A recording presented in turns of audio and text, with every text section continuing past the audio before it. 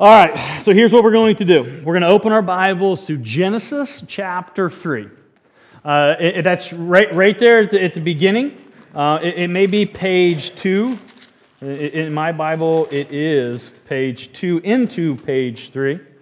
But we are continuing on in our series right now on the foundations. We've called it Foundations, What Matters to Us.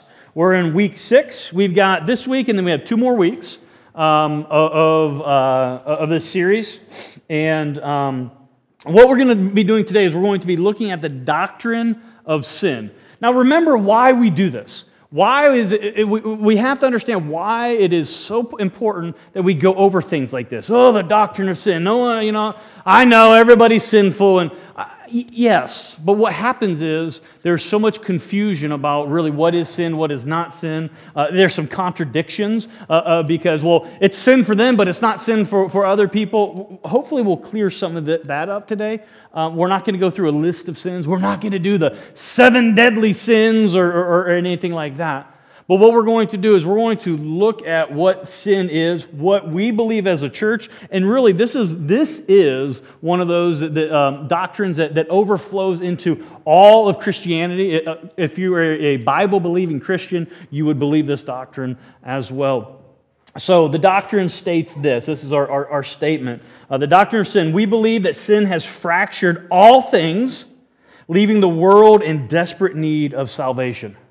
I think that I know this is in English, but I still think that I love when Jake translates the Greek word for all for us. What is it? What does all mean in Greek? All. It means everything. It encompasses everything. So all things are fractured. Now, why do we stress that? I think it's important that when we're talking about sin, we see how sin affects all things. Sin affects our relationship with God, and this isn't a spoiler alert because I'm hoping that we already understand this, but we're going to talk about how sin affects our relationship with God, but it also affects our relationships with one another. And that doesn't mean it has to be a grotesque sin or a grotesque thing to affect a relationship. No, sin fractures, and I like to say sin separates. Sin separates, and I think it's important to look at what sin is and the result and everything of it. Big idea for today. You got that right there in your notes. I think this helps us. Will give us a roadmap of where we're going, and hopefully we arrive at a destination that is profitable for you all. Big idea. Because of the reality of sin, understanding the result and response to it is essential for all humanity. Again, understanding this is essential. Because of the reality of sin, the result and the response to it, it's essential. It's not just essential for us. When I say us, it's not just essential for believers. No, this is essential for all humanity. Because when we understand better the doctrine of sin and how sin has fractured, we can better understand the world. Now, what is that called? That's called a Christian worldview. What we're doing is I'm helping you develop even further a way in which we can look at what's going on in the world. Big thing in the news right now, the coronavirus, right? And that's not just a hangover. Some of you are like, No, actually, I stole that from Jake. So it doesn't matter if you don't laugh about it. That was his dumb joke. But yeah.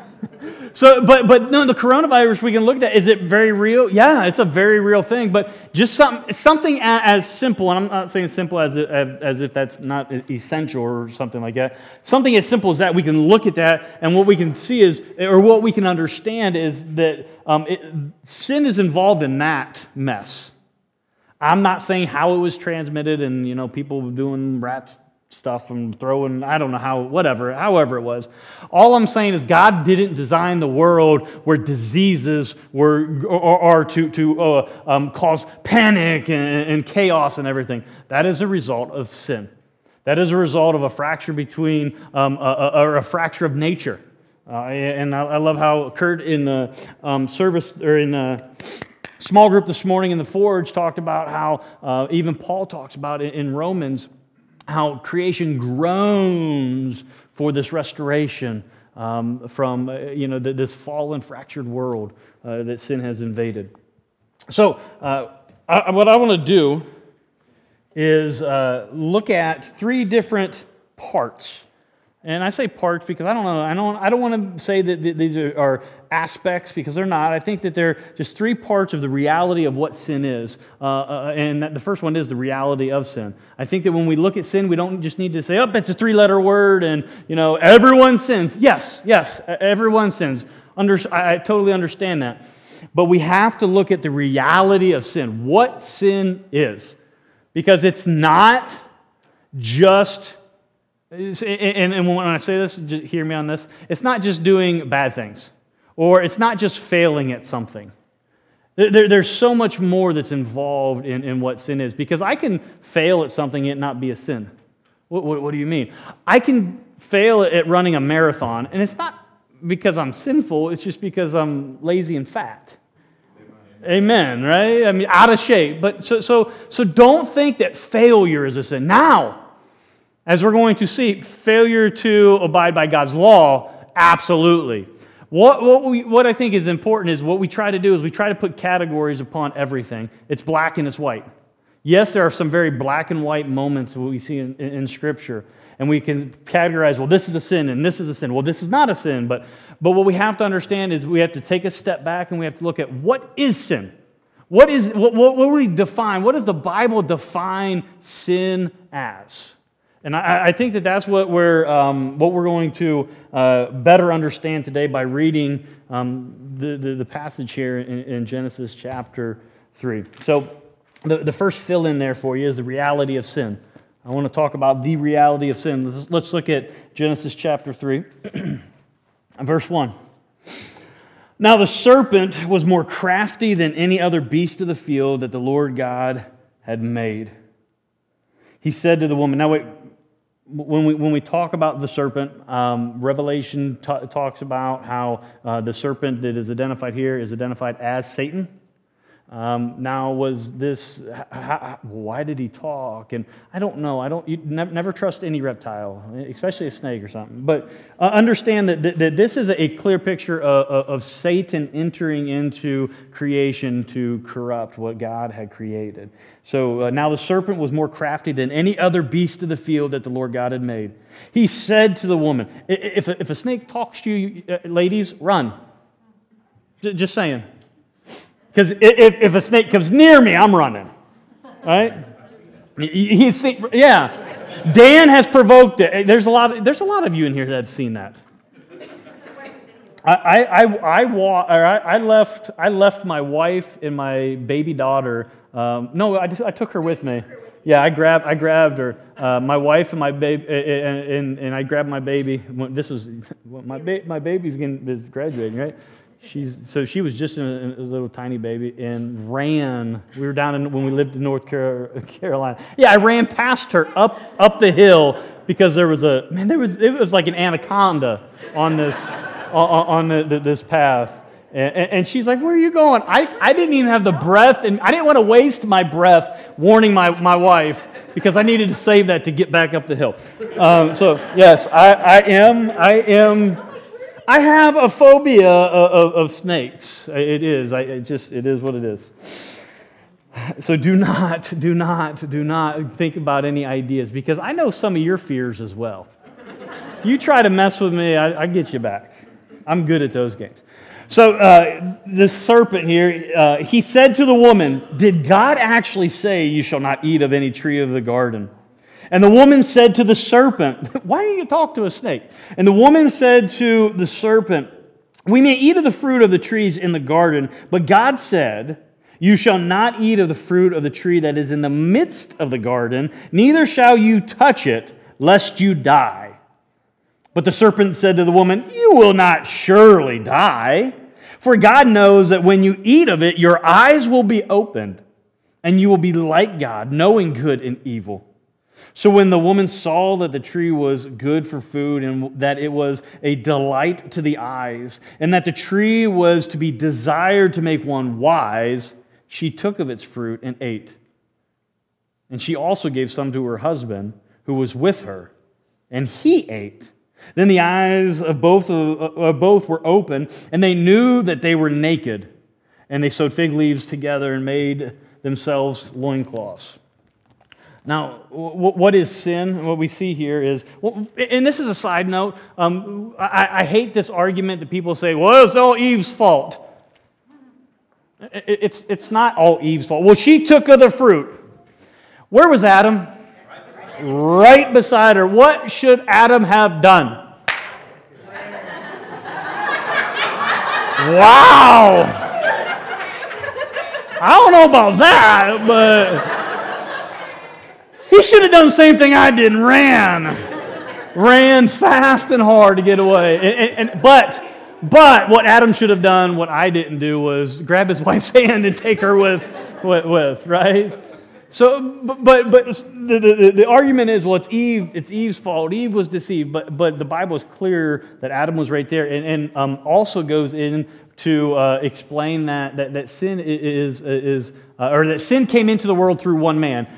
Romans chapter 5, in your own time, go there this week and read where Paul's talking about how sin entered into the world through one man and is passed on from Adam through all generations, from the seed of Adam to us sitting here. So we all have this sin nature that started way back way back in the garden. But what we can't do is we can't say, well, it's all her fault. No, it's not. Adam was there. He was just as guilty. What was he just as guilty of? This is what I want to give you as the definition of sin. They were guilty of a rebellion against God. So sin is rebellion against God by living in disregard for Him and what He requires. What is it? What is it that God required of Adam and Eve? Obedience, yeah, right, but let's even go even simpler than that. What was God's law to them? Don't eat of the fruit. Don't you wish it was that simple? Okay, here's the deal. I'm going to create you and give you everything that you need. I'm going to provide for every one of your needs, but I have one rule for you. Don't eat this. Don't do this. What did they do? Exactly what God told them not to do. They chose to do that. That was open rebellion. That's what sin is.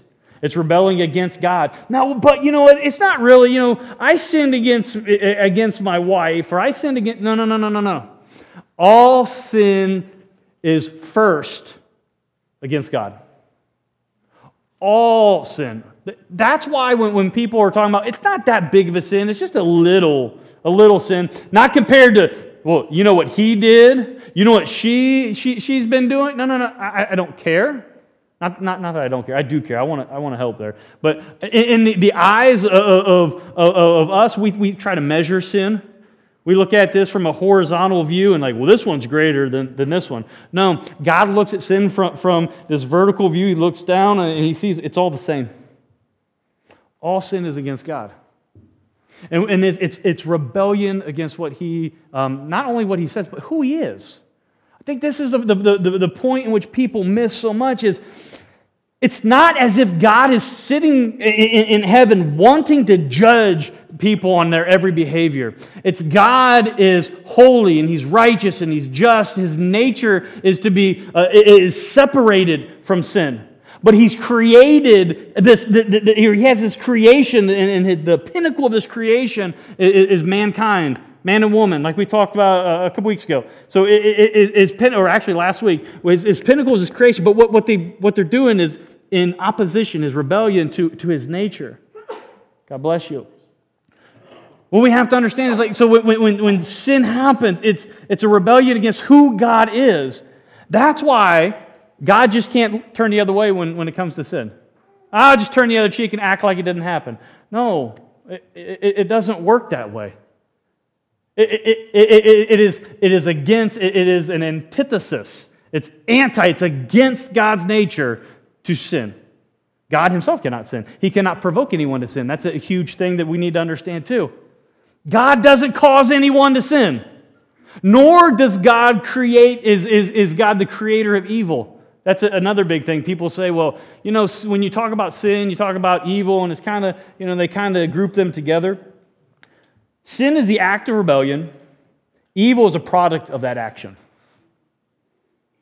So sin is an act of rebellion. It's that I'm rebelling against God, or somebody's rebelling against God. What that produces is evil.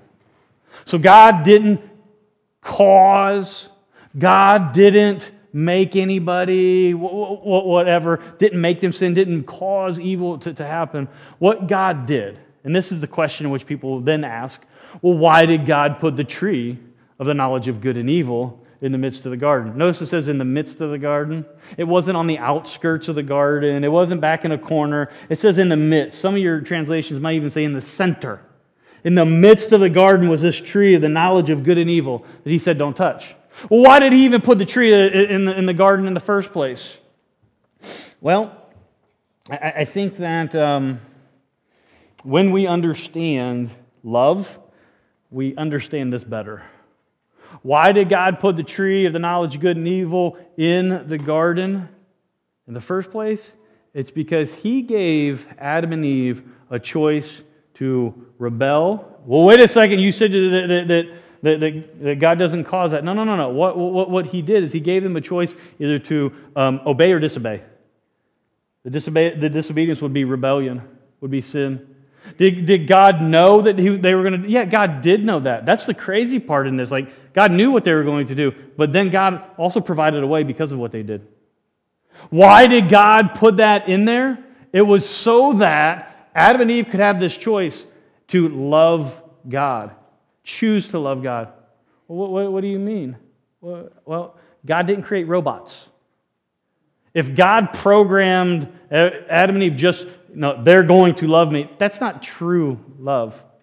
If you're told that you have, it's kind of like your family, right? Well, she's my aunt, so I've got to love her. You've been talking to my kids? I'm their favorite. I know you are not. You are, totally. But the competition isn't that hard. You just threw me off track, though. Love. I got to love my sister because she's my sister, right? What we have to understand, though, is God gave them the choice to love, to show that true, authentic love. So what we have here in the garden is you have a tree of provision. The tree of provision is a tree of life. And then you have a tree of prohibition. I just used the P's. That was the easy. You have to do that alliteration thing. So that's what preachers do, right? So you have the tree of provision and you have the tree of prohibition. The tree is going to give life and the tree that's going to cause death. What are you going to choose? Here, the fruit on this tree of the knowledge of good and evil obviously was attractive. But it wasn't just what was attractive, the sight of it. Look at the enticement and the deception in which the serpent lays on or communicates to Eve. He says, did God really say? If you get in that conversation with somebody, be very careful. And I'm not saying that this is an automatic. That's why I'm just saying be very careful. If somebody says, well, does the Bible really say you can't do this? Does the Bible really say this? Did God really mean this when he said, just be cautious? Because that's how this all started. Did God really say that you can't eat? Well, the reason, Eve, the reason he said this is he really doesn't want what's best for you. I know that's my loose translation of this, but that's essentially what he's saying. God does not want what's best for you. That's what he was telling Eve and Adam and Eve. When God created them and provided everything, they didn't want for anything. Could you imagine a life of not wanting for something? Some of you are like, well, I don't really want for anything. You're a liar. We have that in us. Like there's always something that we want. There was no want with Adam and Eve. God provided everything. He caused the provision for everything in which they had. But He also gave them a choice. And we call this free will. This choice to choose to do what is right and what His way, or to choose to rebel against Him. Now, as we look at this, we understand that sin entered into the world through this temptation. Again, God is not the author of sin. He did not cause sin. He did not create sin. Sin entered into the world through the temptation of the serpent when he questioned God's word, and then he questioned God's motive. So again, if you get in that conversation, you're having that, and somebody's questioning did God really say this? Now, again, I think that there's some legitimate arguments that people do have. So don't be the one that has to argue about everything. I'm just saying be cautious, because we don't want to be deceived. We don't want to fall into the trap of the enemy, because the outcome of being or the outcome of sin, and hear me, the outcome of sin is an enemy of God. Romans 5:8 says that God shows His love for us, that while we were yet sinners, and even a little bit further before that, it says that we were enemies. So the sinners, these enemies of God, while we were yet sinners, Christ died for us. So now, as I'm talking about this, we have to understand the magnitude of what sin is, the reality of what sin is, because if we just think, I'm just doing it my way, I'm just not doing it God's way in this area. No, that's sin. That has a tremendous result that is attached to it. Let's go into verse 8. I keep looking at my watch and it's only like 10:15. I'm like, dang, we're awesome. I feel it. We might get to the ark today. Verse 8. And they heard the sound of the Lord God walking in the garden in the cool of the day. And the man and his wife hid themselves from the presence of the Lord God among the trees of the garden. Pause for 1 second. We see automatically when sin has crept in here, we've seen that they noticed that they were naked. Does nakedness mean that they're sinful? If nakedness means sinful, everybody sins when they get out of the shower. Nakedness does not mean their nakedness is not sinful. What that is this was just a visible understanding, a visible manifestation of seeing their shame and their guilt right before their eyes. But they knew this. Now, when it says that they fashioned loincloths for the coverings. But look what it says after that. When the Lord appears to walk in the midst of the garden, to spend time to commune with His creation. This is a beautiful picture of what heaven's going to be like. God created us so we could be in community with Him, in perfect commune with Him. That's what He wants. He says throughout the Scripture, but He says in Revelation that I will be their God and they will be my people. God wants that. He desires to spend eternity with us, but He's not going to force us to do it. So here it says that when the Lord appeared, now some will say, and I believe this is what they call a Christophany, or a theophany. All that means is an appearing of the pre-incarnate Christ. Meaning before Jesus was born of the Virgin Mary, like we just recited in Apostles' Creed, before He was born of the Virgin Mary, this was an appearance of Him in physical form before that time. Because it says he comes in and He was walking in the midst of the garden. So obviously there was a time in which Adam and Eve just kind of strolled with Jesus through the garden. It brings to light even more that old hymn in the garden, right? So it's strolling with Jesus in the garden. But this time when the Lord appeared, Adam and Eve were nowhere to be found. They were hiding. Why were they hiding? They were hiding because of shame. They were hiding because now that what had entered into the world was a separation. They knew that they were naked. They knew that there's something in which they did wrong. Let's go on. But the Lord God, and it's funny, and it is kind of funny in this tense moment. It's funny that they thought that they can hide from Him. If you ever think that you can hide from the Lord, you can't. I don't care how big the tree is and how small you are, you cannot hide from the Lord. But the Lord God called to the man and said to him, "Where are you?" Another beautiful picture. Another beautiful picture in the midst of their shame and their guilt and their this travesty that had happened, the sin that fractured this relationship. God called to them, "Where are you?"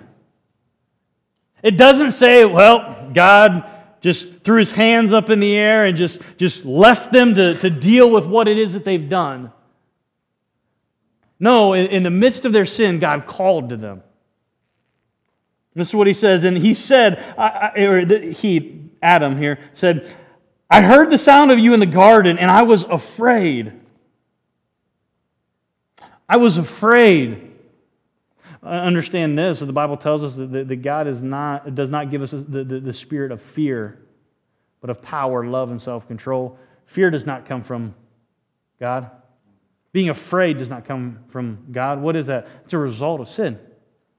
Wait a second, now you're stepping on my toes. You're really meddling now, preacher. Well, here's the deal. Fear is the result of sin. The fear, whatever it is you have in your life, is a result. Now, I'm not saying that you were just some sinful individual and you got to just repent of everything. What I'm saying is figure out what the sin is. You get to the root, you kill the root, the plant will die. Right, Miss Stephanie? You get to the root.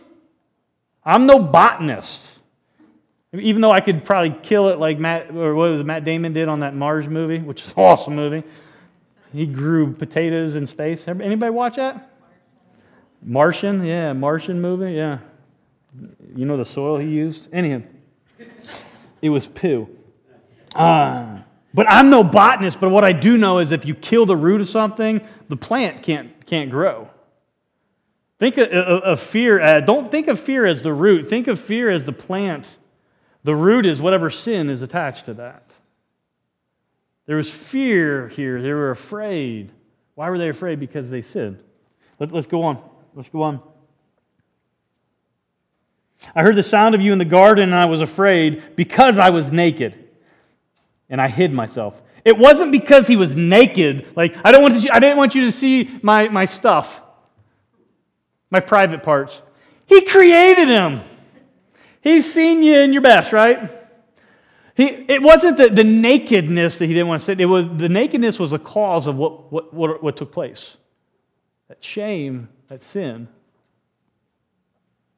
I hid myself, and I hid myself. He said, the Lord said, "Who told you that you were naked?" I love that. He's like, "What do you mean? I didn't tell you were naked. Who told you that you were naked?" Wait a second. And I love this. Like God didn't know. Come on now, this is that little bit of that God has a sense of humor. Even in the toughest of times, we can see that God wants to relate to us in terms which we can understand. We cannot just think, well, God's so big and He's so high and He's so mighty that we can't really understand Him. He communicates to us in not even our language, but the way in which we talk. There's a little bit of sarcasm in here, a little bit. Those of you that are sarcastic, Dad, it doesn't mean that you can do it. Where is Dad? Oh, I see it in the back here. It's God here. This is the Lord Jesus. Who told you that you were naked? Have you eaten of the tree of which I commanded you not to eat?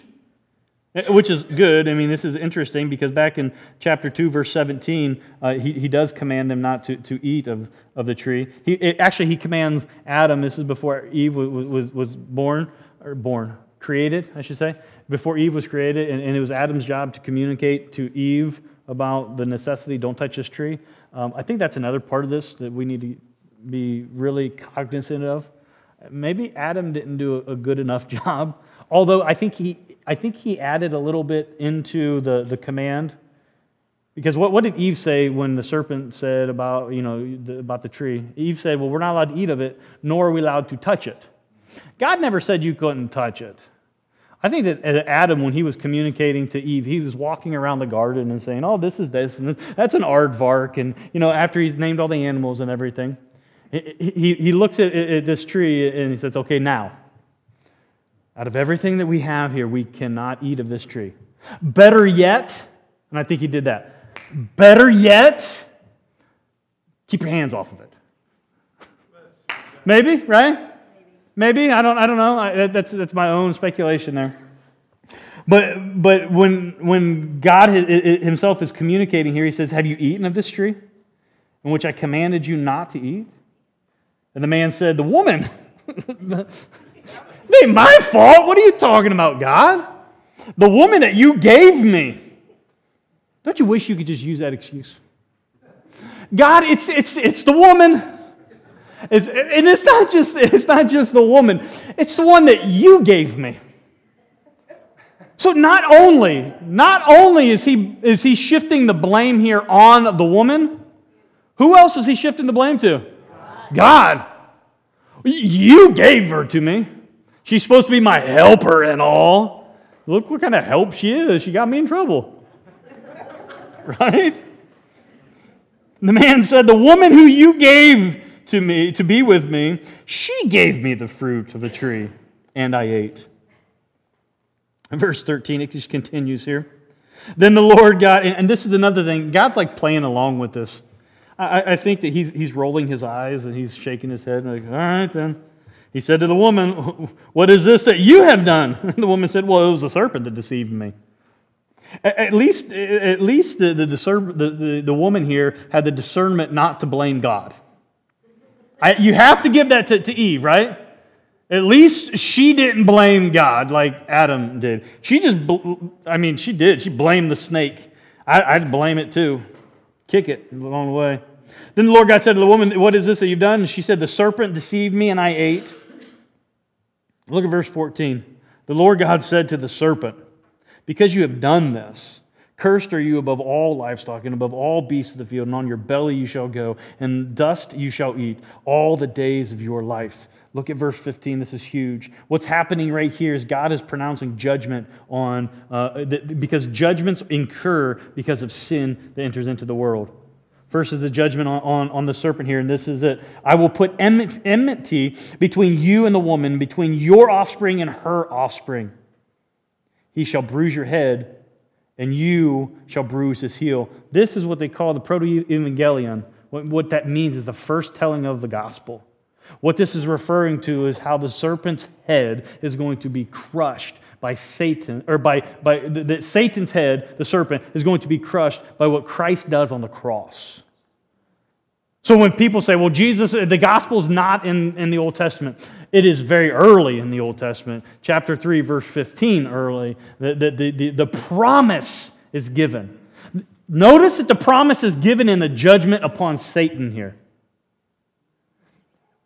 Too often what we see is we think of judgments and we think of all bad things coming out of judgments. No, something very good came out of judgment.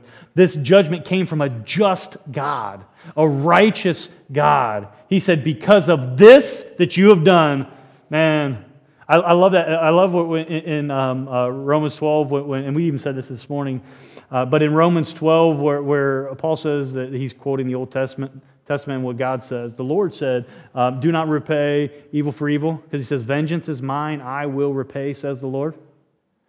This is a part of that. God's going to judge. Let God be the judge. I mean, Adam could have easily took matters into his own hands, probably something I would have done, and taken a shovel and chopped the head of the snake off.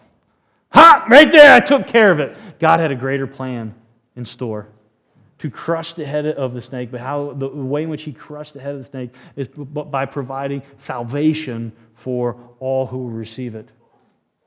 Let's go on. So after the judgment that is incurred on the serpent, it goes to the woman. The Lord says to the woman, I will surely multiply your pain and childbearing. In pain you shall bring forth children. Women, can you say thank you? I don't know how it was before. And I honestly don't know how it is now. I just know that it looked really painful. Just saying. I mean, when they're saying, "Give me the drugs! Take this thing out of me!" Or, "I hate you! What did you do to me?" I don't know. Maybe that's just my wife. To be honest with you, I don't really remember much about my children. Actually, Gabe was the only one I really was in there. I was in there with the rest, but I wasn't in. My head was woohoo. But you can say thank you, Eve, because it's part of it. How does it all work? I don't know. It goes on. Your desire shall be for your husband, and he shall rule over you. That's something that really gets tripped up on. Basically, what we can understand there's going to be conflict. There's going to be strife.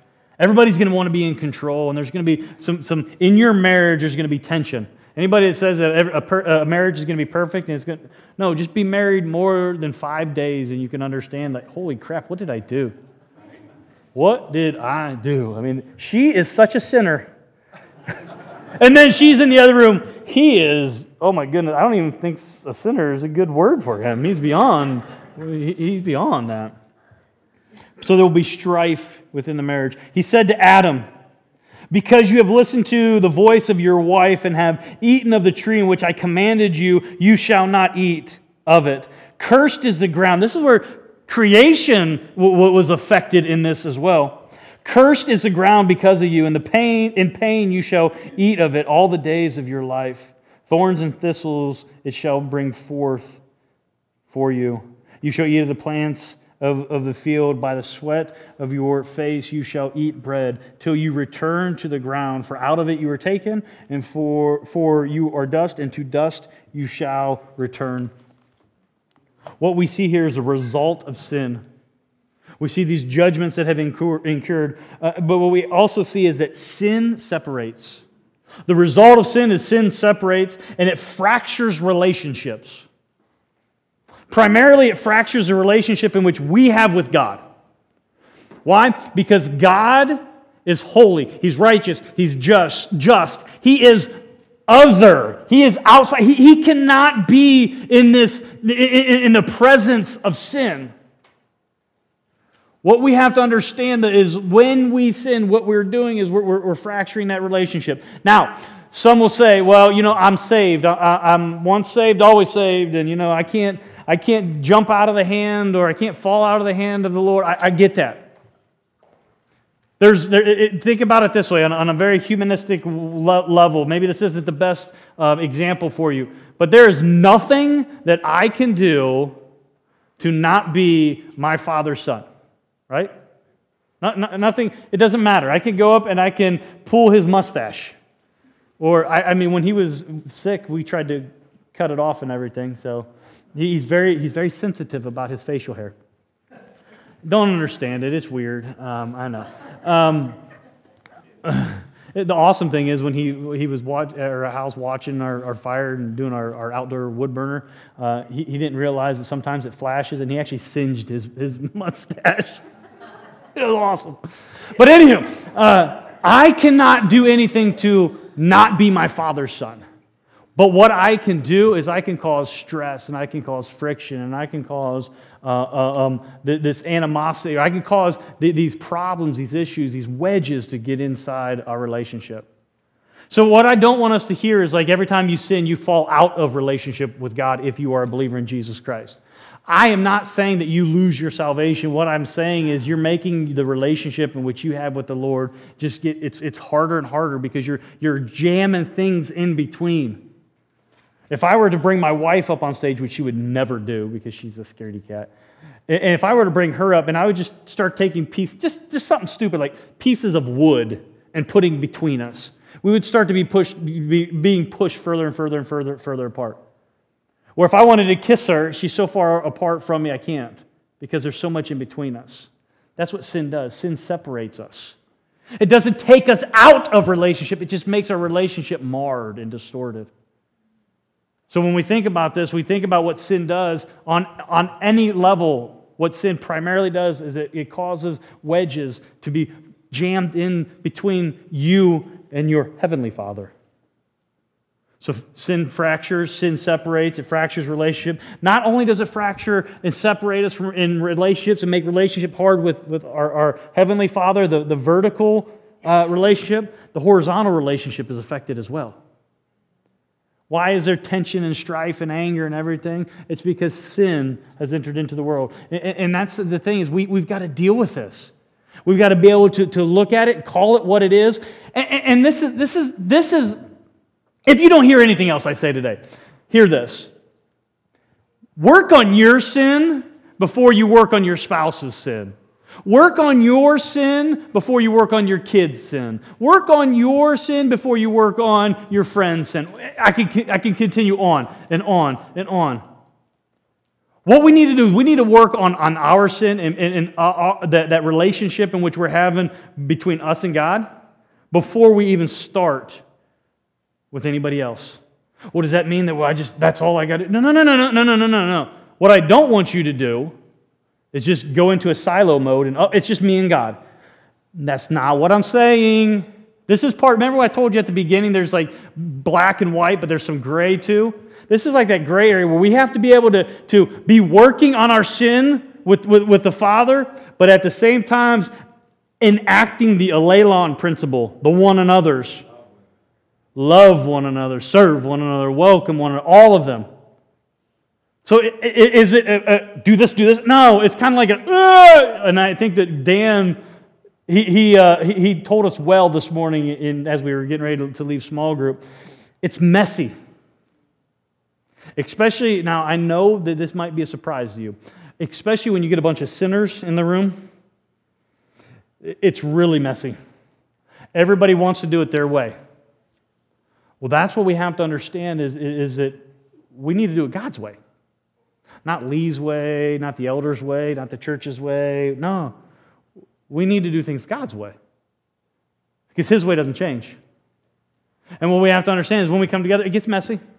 It can get messy. Why does it get messy? It's because we need to deal with sin in our lives. When we don't deal with sin, it just compounds. And it's the root. It causes things to grow and manifest that shouldn't grow and manifest. Sin separates. I've got to get to this last one here. I got 5 minutes. I hate when I do this. It is what it is, though. The last one. We talked about the reality of sin. We talked about the result of sin. This is the best. The response to sin. Because God responds to the sin of Adam and Eve here. And He does this in a way in which is beautiful. He says in verse 20, the man called his wife's name Eve because she was the mother of all living. And the Lord God made for Adam and for his wife garments of skin and clothed them. Then the Lord God said, Behold, the man has become like one of us, knowing good and evil. Now, lest he reach out his hand and take also the tree of life and eat and live forever. Therefore, the Lord God sent him out of the Garden of Eden to work the ground from which he was taken. He drove out the man, and at the east end of the garden, he placed a cherubim and a flaming sword that turned every way to guard the way to the tree of life. I love that we see that God kicked him out of the garden. Whoa, that doesn't seem very loving. No, that was one of the most loving things that God could have done. Wait a second, but they could have taken of the tree of life and lived forever. Who would want to, and ask yourself this honestly, who would want to live forever in a sinful body, a sinful creation? I know that we fight to live, and I'm not, please do not hear me saying that we should all end our life because, no. And I'm not saying that you shouldn't go to the doctor I'm not saying that at all. But what I'm saying is that God, in His grace and His mercy, provided us a way in which we can escape this when it is time in which He is to call us home. When He calls us home, we will escape this. If we're a believer in Christ and we put our trust in Him, we will escape this evil, this sinful creation, this world. There is an escape. But if God were to leave Adam and Eve in the garden, they were to take of that tree, they would have lived forever sinfully. And it wouldn't be fun. But what He did is He kicked them out. Not only did he kick him out, look what he did. He put a cherubim, he put a heavenly being at the entrance with a big sword. Not just any sword, a flaming sword. And it said it turned every. Why did he do that? So when Adam and Eve tried to go back in, well, we can outsmart him. We'll go back and go back and get this tree. No, God provided an obstacle so they couldn't go back. They couldn't go back. But that's not the biggest part here. The biggest show of grace, and I put here in your notes that the response to sin here, God's response is that grace gathers. Grace gathers because of God's grace. It says that He sacrificed an animal. There in verse 21, and the Lord God made for Adam and for his wife garments of skin and clothed them. It doesn't say that He sacrificed. It doesn't say He killed an animal. Maybe He made... No. He was done creating at this point. What He did is He shed blood to cover the sins of Adam and Eve. Well, why did He do that? Because God said that if you take of this tree, you will surely die. If you sin, you have to, the payment, the wages, and I love how Paul says, for the wages of sin is what? Death. For the wages of sin. So something has to die. This is a foreshadowing of the Old Testament sacrificial system and everything. It was a foreshadowing, and then the sacrificial system is a foreshadowing of what Christ was going to do here in the New Testament after He comes. What we have to look at here, the show of grace is He shed blood. God shed blood to cover them. What this pictures is what Christ has done for us. He has shed His blood. An innocent lamb was slain. The response in which God had to sin, was to send His Son to be, and I love the word propitiation, the satisfying atonement for His wrath. Because the wages of sin is death. But Romans 6:23 goes on, but the free gift of God is eternal life in Christ Jesus our Lord. So what we have to understand is what is God's response to Adam and Eve's sin? It's providing a way in which they can be restored. That way is something that only that only He can provide. Remember, Adam and Eve cannot go back because there's something that stands in the way between them and eternal life. It's that flaming sword. Think of it this way. There is something that stands in between us as sinful humanity and a holy God. It's a great chasm that we cannot cross. But God provides a way, and the way in which He provides it is from His side.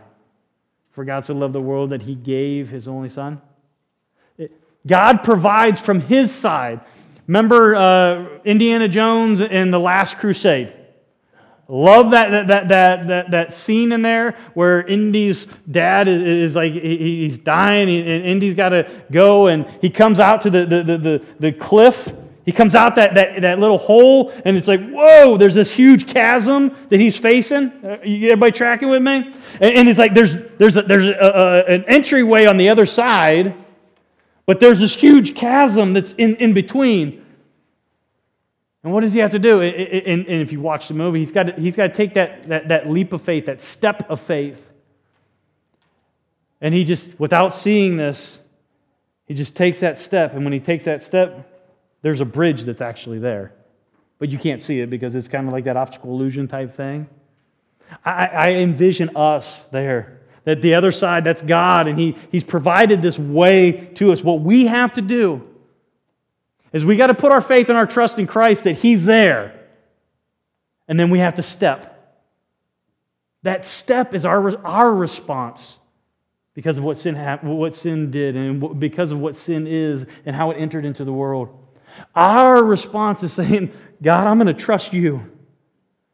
I'm going to trust You and I'm going to put my faith in You. So I'm going to take that step.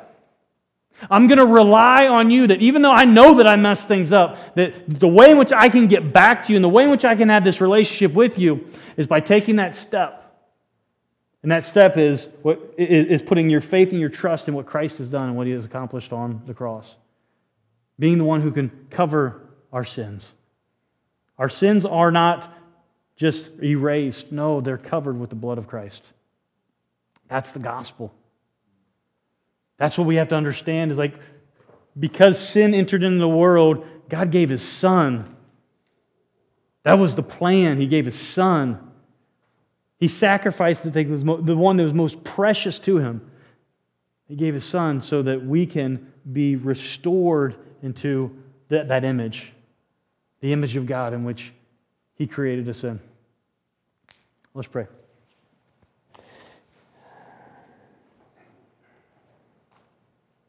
Our Father God, we do thank You, Lord, as we have looked at this doctrine of sin. My prayer is that we can be able to glean what it is that you want us to understand really, truly. The fact that sin is real and there's a result to it, that it's not just, it doesn't matter. No, it matters immensely. But because even though this is going to happen, there's going to be rebellion, You're going to call out for us. And as You call out for us, God, my prayer is that our response is I'm going to take that step. God, if there's someone here that hasn't taken that step, that hasn't surrendered themselves to You, saying, God, I don't really understand all, but you know what? I'm going to put my trust in You because I want to have that eternal life, and I know I can't get there on my own. I can only do that. I can only get there. I can only be with You by what You have provided. By Your shed blood, Jesus. God, if there's someone here that needs that, then God, I just pray that You work in their hearts. For others of us, God, I pray that as we are on that bridge and we can't see it, that we're just focusing on You and we're walking straight towards You. That we're not letting fear creep in and letting that control our life. No, we're just keeping our eyes on You.